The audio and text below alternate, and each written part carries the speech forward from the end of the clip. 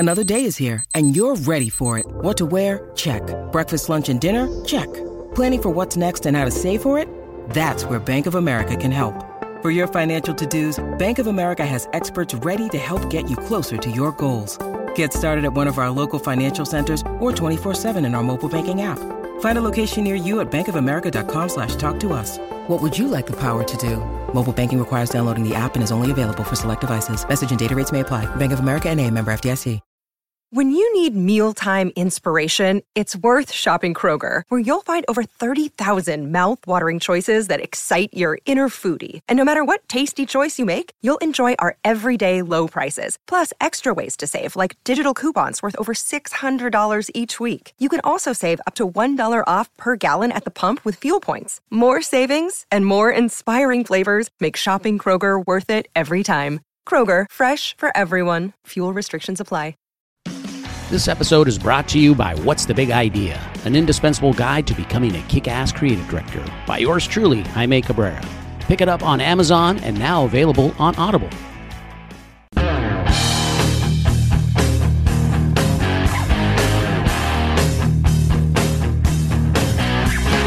Make the logo big. Make the logo bigger. Make the logo big.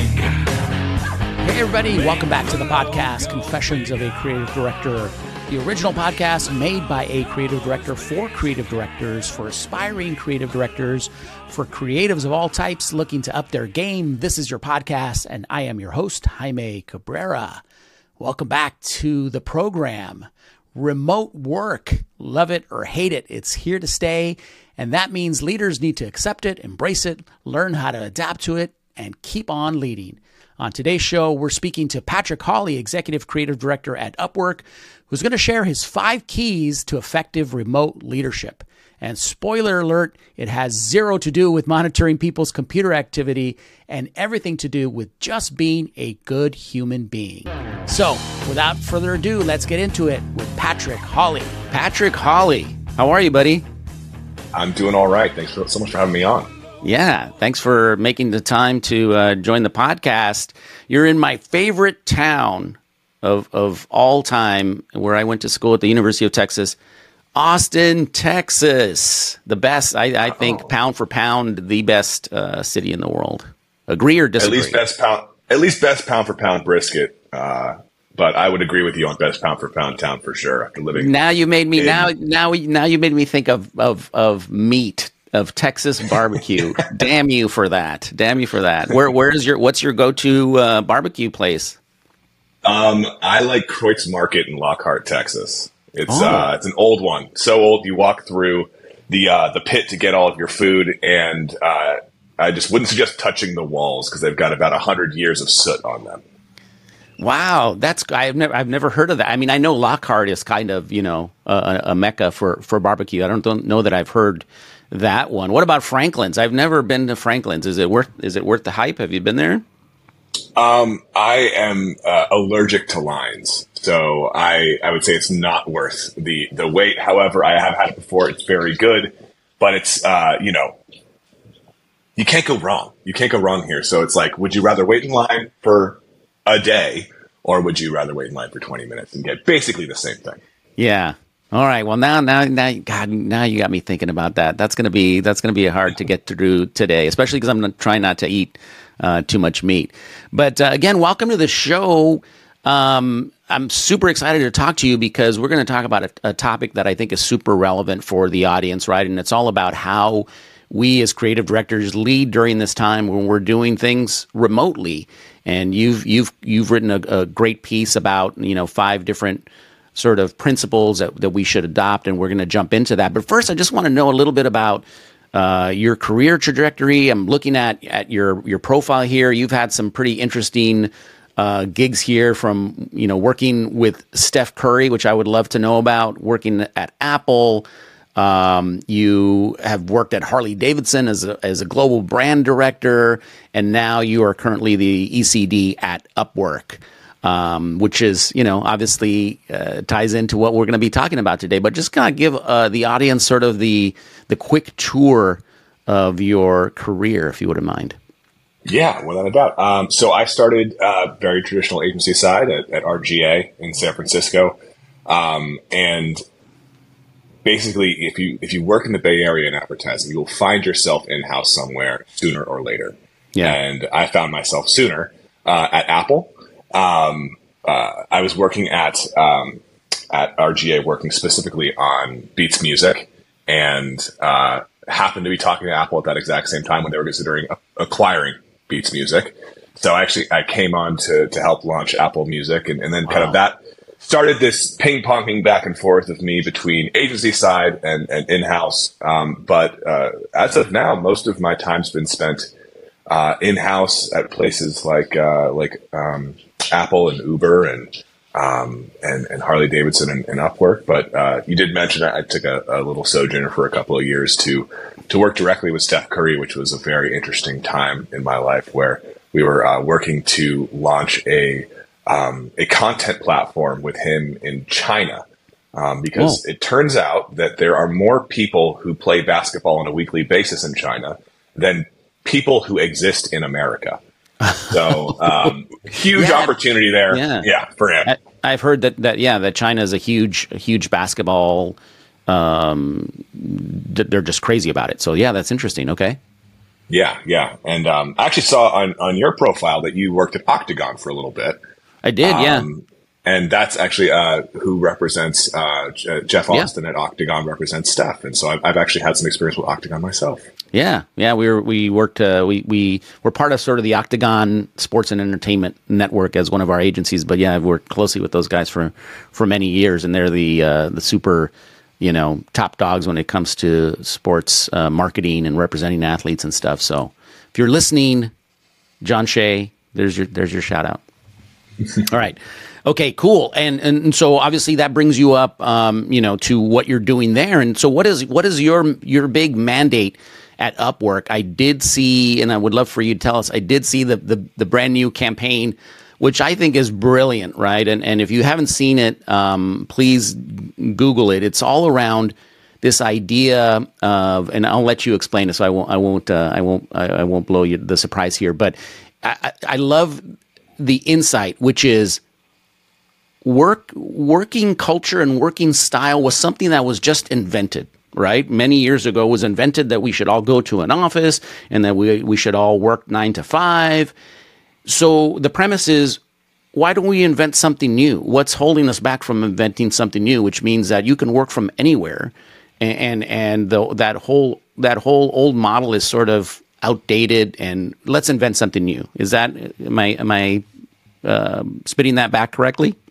No, 100%. I mean, the ways that we work are reflective of the ways that we need to work and the things that we're trying to get done, and the way that we work together and the tools that we have at that time. And we kind of are coming up to this inflection point that started in 2020 where we realized that the ways that we work hadn't been rethought since basically the Industrial Revolution. Yeah. And going into the office 9 to 5, coffee breaks, literally every part of our kind of day to day in the workplace was created for a purpose. But that purpose was when you had to go into a factory, and that's where the gigantic machines that you worked on were, and all of those things that made a commute to an office, 8 hours in that office, makes sense.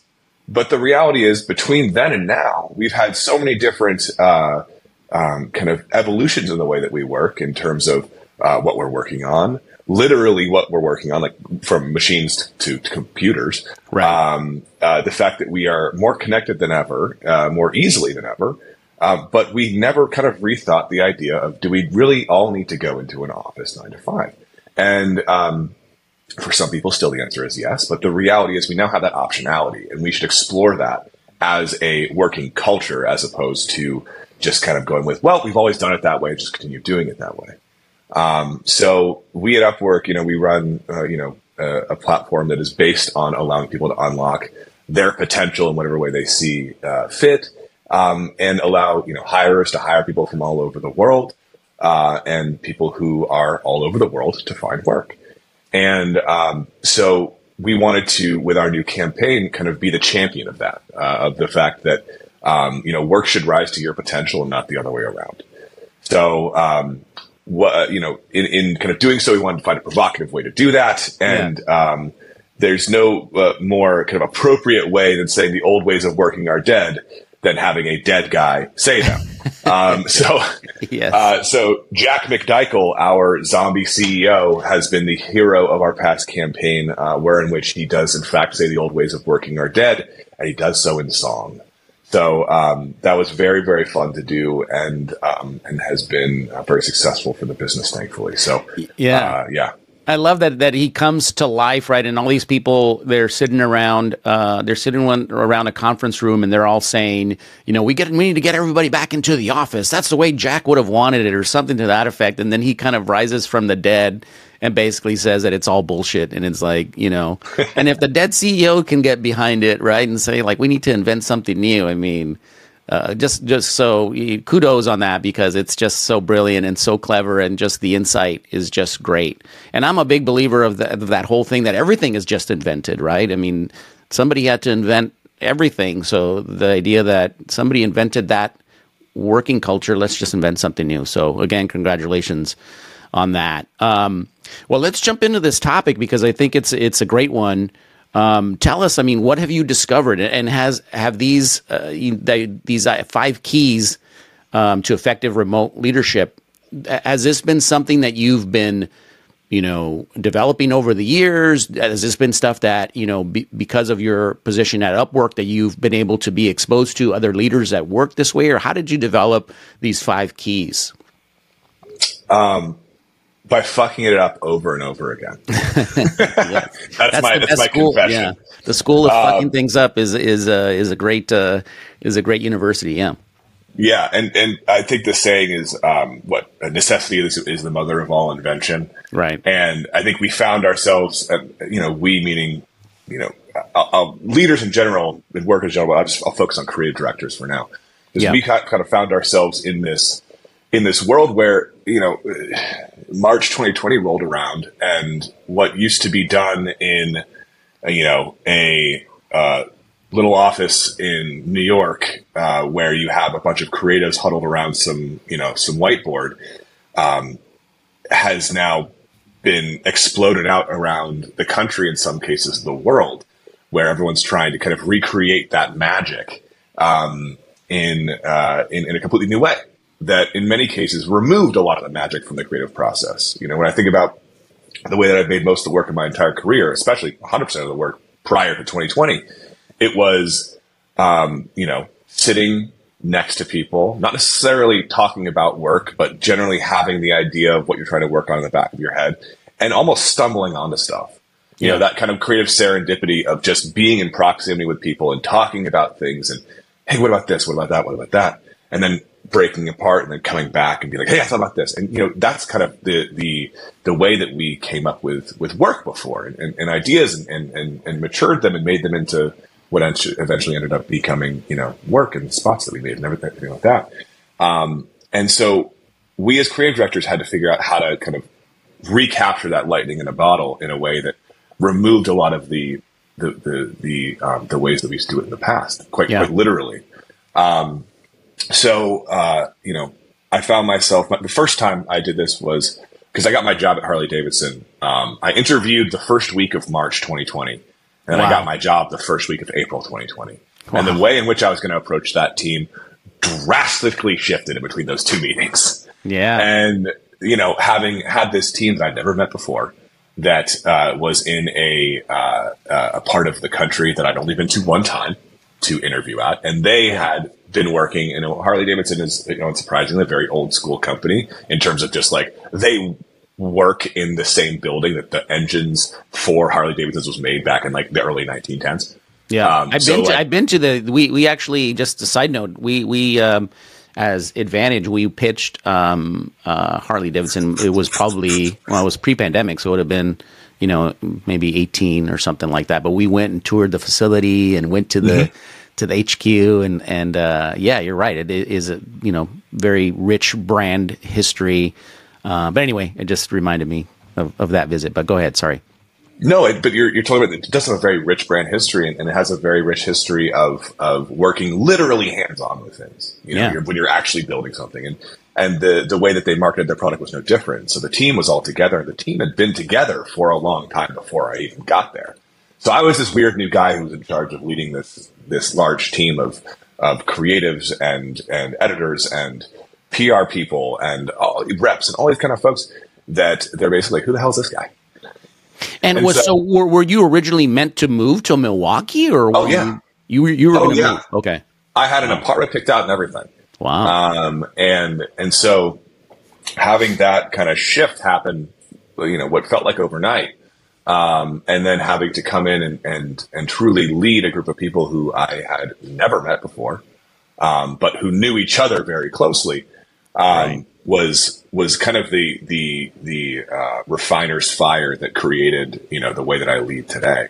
Yeah. But, fast forward to starting at Upwork, I was met with a similar, but luckily a little less intense refiner's fire, because Upwork's been remote forever. Yeah, right. They've been around. As a company, they themselves have been remote. In one shape or another, yes, but fully remote since, I believe, and I'm sure my PR person will correct me on this, but around 2020, it was guaranteed 100% remote. But before that, there was a lot of people who were remote anyway. For example, the person who was managing me when I first started, she had been remote the entire time she'd worked there. And the company being one that allows you to hire and get jobs remotely, they kind of wanted to dog food that themselves and have had that as part of their culture for a long time. So coming in here, I had a team that was 100% remote. They're spread from Japan to New York City and everywhere in between. And so I was able to kind of take a lot of things I learned from Harley around, how to work with and manage people and really kind of refine them even further. And that led to me kind of going from this kind of frantic state of trying to lead this team at Harley, which it ended up luckily working out, to really being able to hit my stride in Upwork. And what I landed with was kind of these 5 key tenets that ended up being kind of the core of the way that I lead remotely. And those are kindness, communication, drive, humility, and craft. I love that. Yeah. Yeah. Each one of them, and those, they all have kind of their own deeper meaning that we can go into. But that also is something that I realized too, when you're leading a team remotely, having a lot of visibility or transparency to your team and hey, these are my values as a leader. This is how I'm going to lead. This is how to work with me. And literally coming into this with a user manual on how to work with you is incredibly helpful. It's something that actually our CMO, Melissa Waters, when she came in, I think it was January 22, she was like, hey, I'm Melissa, and this is how you work with me. And it was literally a document on how to work with her. And I was like, that is fucking brilliant. Yeah. And so, that's how I do it as well. And these 5 tenets are part of that. I want to get in. I want to get into it. And I have a similar thing in my book too, where I kind of, outline these are my principles. Right. And I love that you started off with kindness because, that this interaction can be very cold, right? In some ways, we're talking through a screen. So I love that you start off with kindness, because I think that is probably the key to forging that relationship and leading to trust. So start us off there with kindness, number 1. Absolutely. I mean, kindness is the first of this list, not by accident. It's the foundation by which all of the other tenets are based, because, you said it perfectly. When you're going to be remote, you take a lot of the humanity out of things, and the humanity of the way in which you work with people, the way you see people, the way that you treat them is so key to actually being able to make a good work with them. And so, a lot of my team spends a lot of time being kind, actively being kind to each other. So what we end up doing is trying to be as present and as anti-work as possible and as many meetings as possible. Because when you think about like when you are, in this remote world, you don't have like a, hey, Jaime, see you in the hallway, give you a high five, and we have that mode of connection. Every single time you go and interact with somebody, it is because of work. You set a meeting because you have something to talk about related to work. Yeah. And so every single meeting, has a predetermined reason. And that reason isn't, I just want to get to know you, Yeah. And so what we try to do in our meetings is set time to talk about things that are not work. So our Monday meeting is my favorite thing to do every week. And it's kind of like my secret weapon in this. And so we, obviously many teams have a Monday meeting or some kind of meeting to be like, hey, here's what we're doing for the week. Here's, creative, what are you working on? Production, what are you working on? So on and so forth. And we still do that in this meeting, but the meetings now are long. We spend 15 minutes talking about actual work. Yeah. The rest of the time is actually learning about people in a way that is outside of work. So, for example, every single week we start out with what we call food for thought, and it's somebody who comes in and tells us something about the world we didn't know. And one person can talk about something related to creativity, or they can talk about for example, one person on our team runs an organic farm in Corona, California. Yeah. And she's like, hey, food for thought, here's how soil works. And we literally had to talk about like how soil and crop rotation, all that kind of stuff works. And it was fascinating.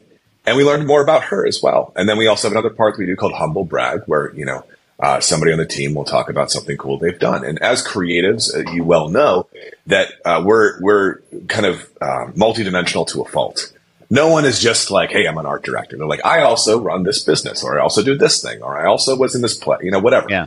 And we had, for example, the last one we did was someone who is an art director on our team, but they're like, hey, I also am very into moon cycles. And so they created this thing called Moonery. Her name is Sandra. And she created this thing called Moonery, which is a beautifully designed book that you can learn about your star signs and how they relate to you. It's also a journal. And so, yeah, you get to know people on a multidimensional level, which allows you to be more kind to them because you know them. Kindness is hollow if you're just like, hey, Jaime, nice hair, but if I know that you, for example, you have a dog and I go, hey, Jaime, how's Charlie doing? Yeah. That is a much better and much more kind of like, human way to connect with people because you know them. Yeah, and what I've noticed is even using some of these little silly tools that are built into these platforms, right? Like sending a little heart emoji or a little clap, or these little things. Even though they're little artifacts that aren't real. I mean, that helps so much, right? To send that. Somebody gets a promotion and you send a little heart or a little clapping. And there's nothing that I hate worse than just joining a call where people are just like, there's no nodding and understanding. There's no, hey, somebody new to the team. There's not a little wave or a thumbs up. Like, it drives me bonkers because it's so easy. And yes, we're separated by this screen, but those little things, they matter. And we have the tools, and they're not as warm as like a pat on the back or whatever, but they're the best thing that we have. And I think people need to use those things because they make a difference, I think. I totally agree. And that's actually, I totally forgot about this thing. But the most important part of our Monday meetings is we take 15 minutes at the end of it to give thanks for each other. That's cool. And I'll tell you, at first it was like pulling teeth from an alligator. Yeah, like getting creatives to be open and honest with each other and speak up was not an easy task. But we just kind of kept doing it, and now at the end, immediately people will start being like, oh, hey, I want to give thanks for Gabe. He was, he did this, and this for me. I just really want to say thank you. Yeah. Or, I want to give a shout out to the writing team, all that kind of stuff. And it's just, it's nice to give people warm and fuzzies when, everything about the way that we work together in terms of like, we're connected by technology. We, don't see each other in person and able to like, share a drink with each other. All the things that allow for human connection have been stripped away. over-indexing on openness and humanity allows for you to kind of make up that difference and bridge that gap. Yeah. All right. Very cool. Very cool. All right. So let's jump into number 2, communication. Yeah. I mean, so again, thinking about what we were talking about before with all of the old ways that we used to work, kind of or communicate or connect, have been stripped away. In this new way of working, we almost have an overabundance of ways to communicate. You know, Slack, email, Teams, text, all those things that they almost become even less human, because you're just like, okay, cool. I sent you a thing. Boop. There you go. Now Jaime knows I need this thing from him, and I can just go back to whatever I care about that time. There's no need to like actually sit down and you know, really talk with somebody, really have them understand you, and let them know what's going on. Because it's really easy in this day and age to just go within yourself. Like, especially if you're an individual contributor. If you're like a junior copywriter, it's really easy to just, all right, cool, I don't really need to talk to anybody unless I'm like sending them my work. I can just go and work, and you become, you know, lonely, and you become disconnected, and you don't see that kind of human connection as part of your role as a member of this team, when in reality it very much is. Because if you're on a team, you have to work with people, and part of working with people is talking with them. Yeah. And especially when it comes to creativity, you need to have that kind of discourse in order to create good work.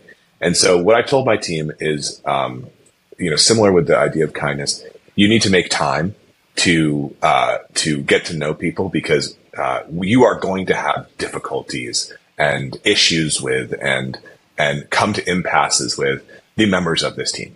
It's never going to be hunky-dory. That's because we're all humans. So what I need from you is to make sure that you are taking time to connect with the people around you, to set one-on-ones with them, to allow for you to start kind of having a well-trodden path of communication with them that allows you to understand each other as humans, because you don't want the first time you have a one-on-one conversation with somebody to be when you need to talk about something difficult. When you have to get difficult. Yeah. And so that's just, you need to have an overabundance of communication if you're going to make this thing work. Yeah. I'm just curious real quick. I don't want to derail us too much because we got a lot to cover here, but do you foresee a world where, you know, where VR starts to enter in this thing and we're all kind of, maybe not the whole day, because that would get kind of tiring, but you know, we are kind of meeting in a virtual world for the team meeting, right? You can kind of look around and talk to each other and pull each other aside. Mm-hmm. I mean, do you foresee that kind of in the future? Yes, but I know there's things out there. I mean, there's tools out there now, but I'm just curious what your thoughts are. And I've tried some before, but I don't really foresee it being allowing for any more connection than just like being on a Zoom with people. Okay. Because I think that there's, you know, yes, it's interesting to be able to look left and right and see Jaime on my left and Gabe on my right, and they're like doing the little wave thing, and that's cool. But the reality is that you give up a lot in order to get that experience. So I can't, for example, see, like, you know, for those of you who are listening, you can't tell this, but I'm looking at Jaime as we're doing this, and I see a Fender Stratocaster, or what looks to be a Fender Stratocaster, and a Fender Telecaster right behind him. I now know something more about him, and I can tell him that I have a Fender Telecaster right there on my left. Nice. And we can connect on that level. And so I think that, like, you're if you're doing that VR route, you are almost getting closer to the real thing in terms of like spatial awareness and stuff, while simultaneously getting further away from the real thing. You know, because when you think about what you're trying to do, is you're really trying to connect with people and find commonality and learn about them and grow connection with them. And I at least in its current state, or where I can see it going in the near future, I don't know if VR is going to do it. All right. That's fair. That's fair enough. All right. Let's jump into number 3, craft. Yeah. So craft is something that if you've worked in advertising, you've probably heard so many times you never want to hear that word ever again. But the reality of it is that if you are going to be working together in a remote team, you know, you gain a lot of things. You gain the ability to live wherever you want to spend more time with your kids or your dog, or you know, for me, it allowed me to move to Austin, Texas, which is someplace I've wanted to live for a decade, but the work wasn't here for me at the time. And so you get so much with it. that you have to remember why you're here. You know, you're not here, like, this isn't a vacation where you get to kind of like bop in and do a little bit of work here and there. You still have to realize that we're all here in service of the work. And so, you know, I always tell my team, outputs over inputs. Like, I don't care if you can get your work, like, work is not adult daycare. I don't care if you get your work done in 8 hours or 6 hours or 16 hours or whatever, as long as you provide what is expected of you. And so, that's kind of like a reminder. The craft kind of part of this is a reminder that, we're still here to make great work. Although we have different situations in which we're making it now than we did, you know, a few years ago. Always keep your eye on the prize, because the reason why we're all here is to make something great. That's cool. Now moving into number 4, humility. So humility is something that I think is particularly important in the world of creativity, because it's very easy for us as creatives to get lost in the fact that everybody understands the creative process. Everybody understands the nuances of a production bid. Everybody, no, absolutely fucking not. They do not. It is a completely niche discipline. And when you are working with, if you're agency side, when you're working with a client, or if you're in-house, when you're working with your partners across the organization, you need to realize that you have to. There is a certain level of I wouldn't say education, but understanding you must have for the people who you're working with. It's like, you know, if you thought that it was hard to communicate this stuff to partners when we were all in an office together, it's even harder now in some cases. And so you need to make sure that, you know, you approach those interpersonal communication opportunities and those connections with the kindness, communication, and craft that would be expected of you know, the end result of what that partner is looking for. And so, you know, with humility, it's always, you know, I guess one more thing on that is that we also, as creatives, have spent our entire careers in many cases seeing our ideas be killed in front of our eyes like a sacrificial lamb. And that is hard. You know, I don't want to downplay that. Right. But the reality is that, you know, we as partners, both if we're agency side to our clients again, or in-house, we as partners to the people who we're actually making work for need to understand that we as creatives aren't always right.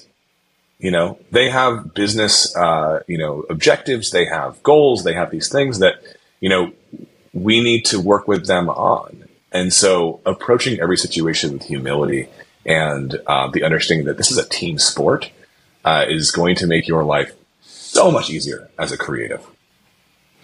Yeah, and do you agree? So, and I love that you mentioned that, right? Because often the thinking is like, well, we're the experts. We took it all in, and here's the idea that we came up with, and it's absolutely just right, and you're not getting it or whatever.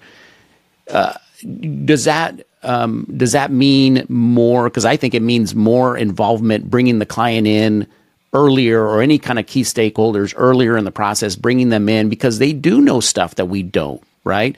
We're looking at it in a certain way, and we do, have lots of information, but there may be some piece of information that we're not privy to, or something that's coming down the pike that we don't know, or any number of things. And I think a solution to that is bringing people and stakeholders into the process earlier and more often. Do you agree with that? I couldn't agree more. I think that there's, the world of creativity is opaque. And in some cases, even for me as an executive creative director, it's opaque to me because the working teams have worked on something for so long and want to bring it to me as perfect. And I'm going to have feedback on it. Yeah. Because I haven't seen it before. And so if you bring me in earlier, we can build it together, and I don't totally kill your baby in front of your face, And so that same thing goes with clients, and especially if you're in-house. Because your partners are, literally a slack away. You know them. They know you. They are your perma clients. So just bring them in. Allow them to trust you, and you can trust them. And that allows for you to make better work. What do you think the fear is in doing that? I kind of attributed. I think there's obviously us creatives where we're can be a little sensitive and things like that, and maybe the fear is that somebody's going to poop all over your work or whatever. But what do you think the other fears are with bringing people in? I think maybe it's also like, well, I don't want them to mess with my idea, right? Mm-hmm. But to your point, you're going to have feedback. Somebody else going to have feedback. In my mind, it seems like it would make sense to get over that and just bring people in, because they're going to have feedback. They're not going to accept, very rarely is anybody ever going to accept your idea wholesale, right? They're going to be like, I like that, but how about this and how about that? What is it? What is that? Is it pride? Is it fear? Is it ego? What do you think? Or a combination? It is D, all of the above. Yeah. Pride, fear, ego, the desire for ownership and credit and all those things play into it, because ultimately, at the end of the day, creativity is subjective. Right. You can try to say, oh, this is the right idea, this is the wrong idea, but the reality is it's just whoever's looking at it can determine that.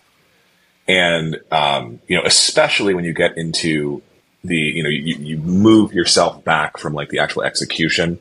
Like, hey, I'm not going to be able to direct something as well as Ivan Zacharias. It's just a fact. I can't, and he has a technical knowledge I do not.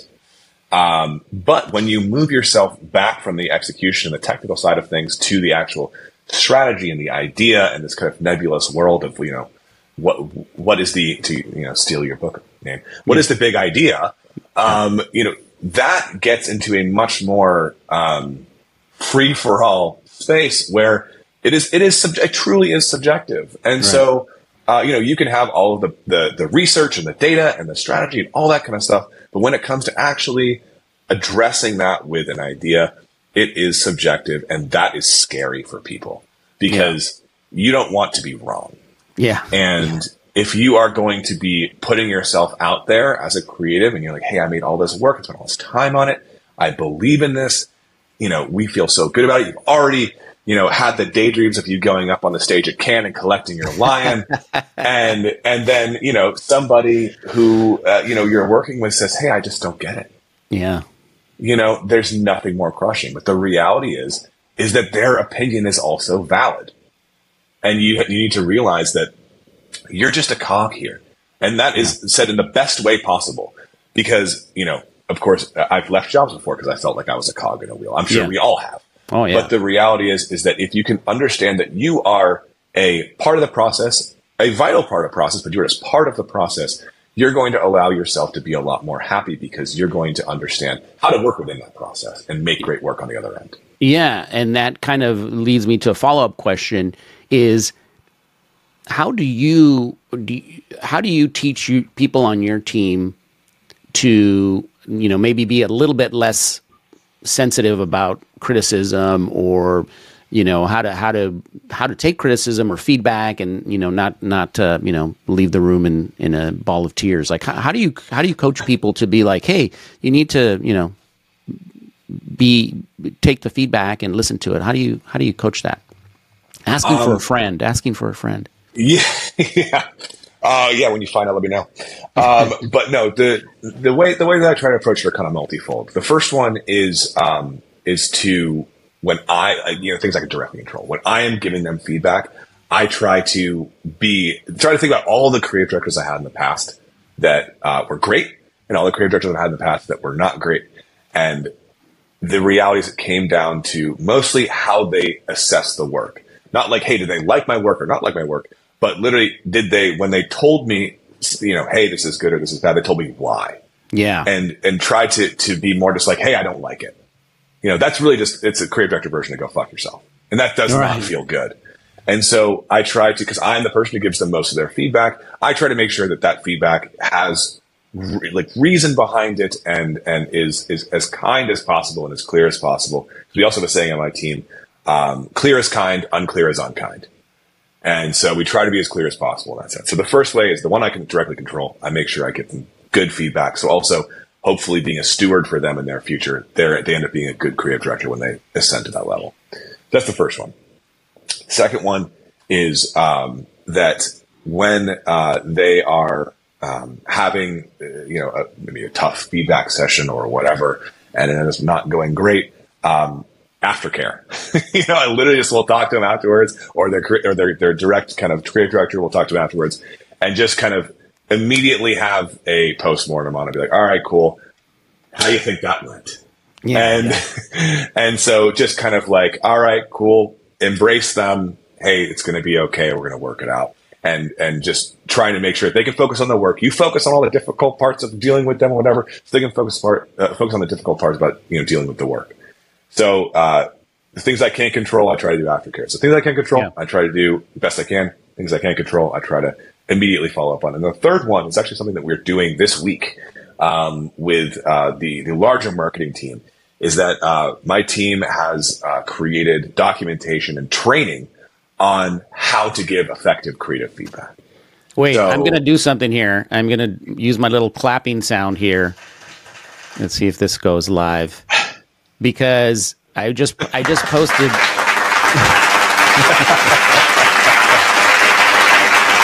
That's an indication that that's going into the cut down. This is like monumental thinking. You're actually teaching people something and training them on something. Wow! Because I just did a post on LinkedIn that was based on something that I had heard, and it turned out it's from my new boss.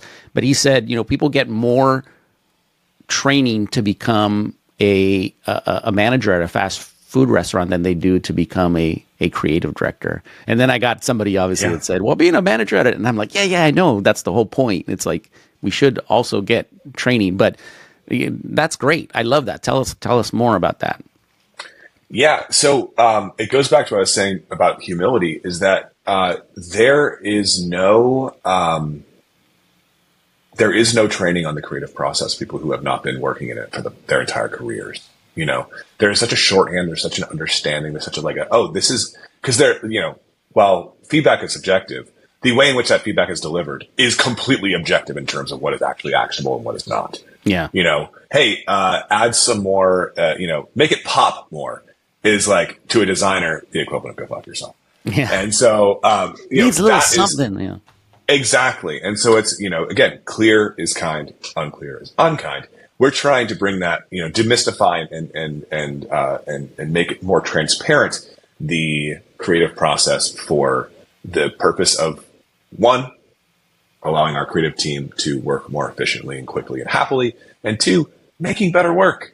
Because if you allow someone to understand, hey, this is what the creative process looks like, this is how to insert yourself in it at this, and this point, and this is what a proper, interaction looks like, then they'll be like, great, that's how I'm going to do it. But if, you don't, it goes back to the ideas of ego and pride and all that kind of stuff. People will come into a room in which they are meant to give feedback and just be like, and then if they don't know, just come up with something and they'll stick to that feedback no matter what. Even if they're second guessing it later on, their pride is going to stop them in many cases from actually like, hey, let's back up. I was wrong the first time. Let's talk about this again. So let's give them the tools from step one to be great partners, so we can be great partners to them. That's great. Let me ask you something. Can you, as a creative director, be convinced? So somebody comes in and presents something to you, and you're like, "Yeah, I'm not sure," and you give them some feedback. Can you be convinced if they say, "Well, actually, why I did that was because A, B, and C"? It sounds like you can all the time. Yeah, happens all the time, and a lot of the time, I will poke and prod at ideas, not because I think they're wrong, but because I want them to prove to me that they're right. There's a lot of creativity that can be done just for the sake of creativity. I've done it so many times in my career. I'm sure you have too, where you're just like, this thing is cool and I want to make it. Yeah. And in execution, I'm sure a lot of it is very cool, but is it actually answering the brief? Is it the right way to answer the brief? Could we have done it better, cheaper, faster, which is also something that creatives hate, but is a question that businesses will ask. Like, how can we make sure that if it is a great idea, it is a bulletproof idea? And so a lot of the times I will ask those questions, and it again trains the team to think about that ahead of time. So they're not, caught flat footed. And it happens all the time where I'm like, I didn't think about it that way. You completely have thought through this. Thank you so much. Go forth and make it. And I think, that's also something that I tried to look back on my career and be like, the best creative directors are the ones that weren't, it's, what's the saying? Come to a room with like deep beliefs lightly held, or and you should come in passionate about things, but you should also be as willing to let them go in the face of a better idea. At Evernorth Health Services, we believe costs shouldn't get in the way of life-changing care, and we're doing everything in our power to make it possible. Behavioral health solutions that also keep your projections at their best? It's possible. Pharmacy benefits that benefit your bottom line? It's possible. Complex specialty care that cares about your ROI? It's possible. Because we're already doing it. All while saving businesses billions. That's Wonder made possible. Learn more at evernorth.com/wonder. I like that. Deep beliefs held lightly. That one will go into the cut down too. That's great. Let me ask you one more thing, and then we'll move on to number 5. But this is something that I had a guest on, Ben Levy, who talked about pitching, how to pitch ideas and stuff. And he said one of the mistakes that he made kind of early on was sort of the opposite, where he was so, in some ways, and hopefully I'm describing this properly, but in some ways he had gotten so good at being detached from the work that when he was pitching it, it almost came across as like he didn't care, or he wasn't passionate about one idea versus the other. Until his boss told him one time, he was like, you can kind of like advocate and fight for your idea, right? And in his mind, he was thought, well, the client's going to make the decision on which one they think is best. But how do you think that fits into it too when you're pitching an idea, right? Because it's different. It's not you're not defending your idea because you're insulting it. You're defending your idea because you think that it's good, or that it can work. Exactly. And there's two kinds of defense. The first one is, I just like the idea and I want to make it. Yeah. And the other one is, I have understood the brief. I have done all of my due diligence. I have gamed this out on my end. And this is the one that I truly believe is the right answer. And I will fight for that reason. Yeah. And I've seen people come to, meetings with me. I have come to meetings with those two types of approaches. One is right and one is wrong. I'll give you one guess as to which one. And the reality is that, you need to, and the more you kind of like, evolve as a creative, the more you realize that, you go into these meetings with people who are not like creatives. They're not, your client is not your creative director. And so you need to be able to go to them and be like, here is my professional opinion. You don't go to the doctor and they're like, hey, could be cancer, it could be a stomach ache. You choose. Yeah. You need to go in there and be like, this is my professional opinion. This is why. Yeah. What do you think? And so, yes, you absolutely need to come into something with those, like I said, kind of the deep beliefs lightly held. Yeah. But the basis of a deep belief, and the reason why you're holding it in the first place, is because you've worked hard on it and you believe it will work. Yeah. All right. Good. I love that. Okay, so let's get into the final one here. Drive. Tell us about Drive and why that's important. So the theme of my team for the year, every year I have a different kind of theme that we try to go into. The theme this year is personal ownership. And whether you are at an agency or you are in-house, whether you are remote or you're in an office, no team will work unless every member of the team thinks of this as their business. And I mean that in every sense of the word. When you think about talking to a client, you think about the work you're making, when you think about, if you're a production side, budgeting and things of that nature and timelines, there's no time for backseat drivers when making great work. And so when I talk to my team about Drive, I literally have this GIF of a clown who's sitting at a table and he says, "Oh, this is my house." And I don't know where it's from. I just love it so much because it's weird. But the reality is, and it has, I put a thing next to there, the clapping hands emoji, like, this is your fucking house. Yeah. Every single person on here, from myself to the strategists and the writers and the art directors, designers and producers and everybody.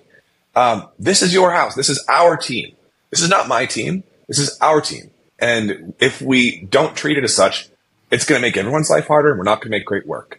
So everybody needs to have accountability. Everybody needs to be the person who's going to raise their hand and take something on, because I don't have time for it. We don't have time for it. We need to move quickly towards great work, and that's not going to happen with people, taking a back seat.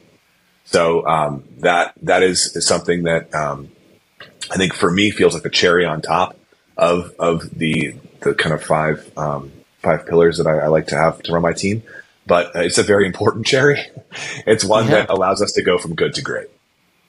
Yeah. What a great set of principles. And to your point early on, right? It's like, here's the manual. Here's the manual for working with me, right? And it's not for me. We're all in this together. But here's a great way to kind of give it some structure and structure that is sort of wrapped up in kindness and humility, but still some structure, right? And it's like there's still structure here. There's still form. There's still method to the madness, but it's all wrapped up in kindness. So I love that, man. Thanks for sharing these. I know that I'm inspired. I kind of, if I'm being honest, and I always try to be honest because I know sometimes my team members are listening. I start some of these things, right? In terms of the principles, I think I've done a good job. But in terms of like this weekly sync meeting, or this, and some of the things that you talked about, I'm inspired to get more disciplined about that kind of stuff, right? It's like, let's do a weekly, Friday afternoon shout out where we thank everybody for doing their best job, or give kudos or whatever. I need to get better and more disciplined about that. So on a personal level, thanks for inspiring me to take a deeper look into what I'm doing to make sure that I'm fostering these relationships, because we are working mostly remote. We're starting to go back into the office a little bit, but we're still mostly remote. So thanks for that. Where can people find you? Where's the best place for them to connect with you? And best place to connect with me. I have a LinkedIn and I have an Instagram. The Instagram is just photos of my dog, so you're not going to really get much there. But my LinkedIn is usually the best place to find me. I just look up Patrick Hawley and find a picture of a guy smiling pretty big. And that's me. Yeah, that's you. Well, thanks again for making time to be on the podcast. I think this was a super helpful episode, and I think people are going to take a lot from it. So thanks for sharing your wisdom, and I look forward to keeping our conversations going, and look forward to just seeing all your success. Absolutely. Well, thank you so much for having me on. It's honestly been really fun. Awesome. Thank you, Patrick. Talk to you soon. Take care. Bye-bye. Right. And there you have it, folks. Another episode of Confessions of a Creative Director in the books. Thanks to my very special guest, Patrick Hawley. Man, those tips for remote leadership are really great. I'm going to have to steal some of those and put them in the next version of this book. Of course, Patrick, I will need to get your permission to do that. But if you're a creative director, or you're aspiring to be a creative director, pick up What's the Big Idea, an indispensable guide to becoming a kick-ass creative director by yours truly. It's filled with lots of great information that you need to kick ass at the role. It's available on Amazon. It's also now available on Audible, so check that out. Also, if you're a creative director who's looking for a little one-on-one attention, check out my website, jaimecabrera.creative.com. Sign up for a 20-minute complimentary consultation to see if one-on-one coaching could be good for you. All right, folks, until next time, peace, love, and creativity. See you.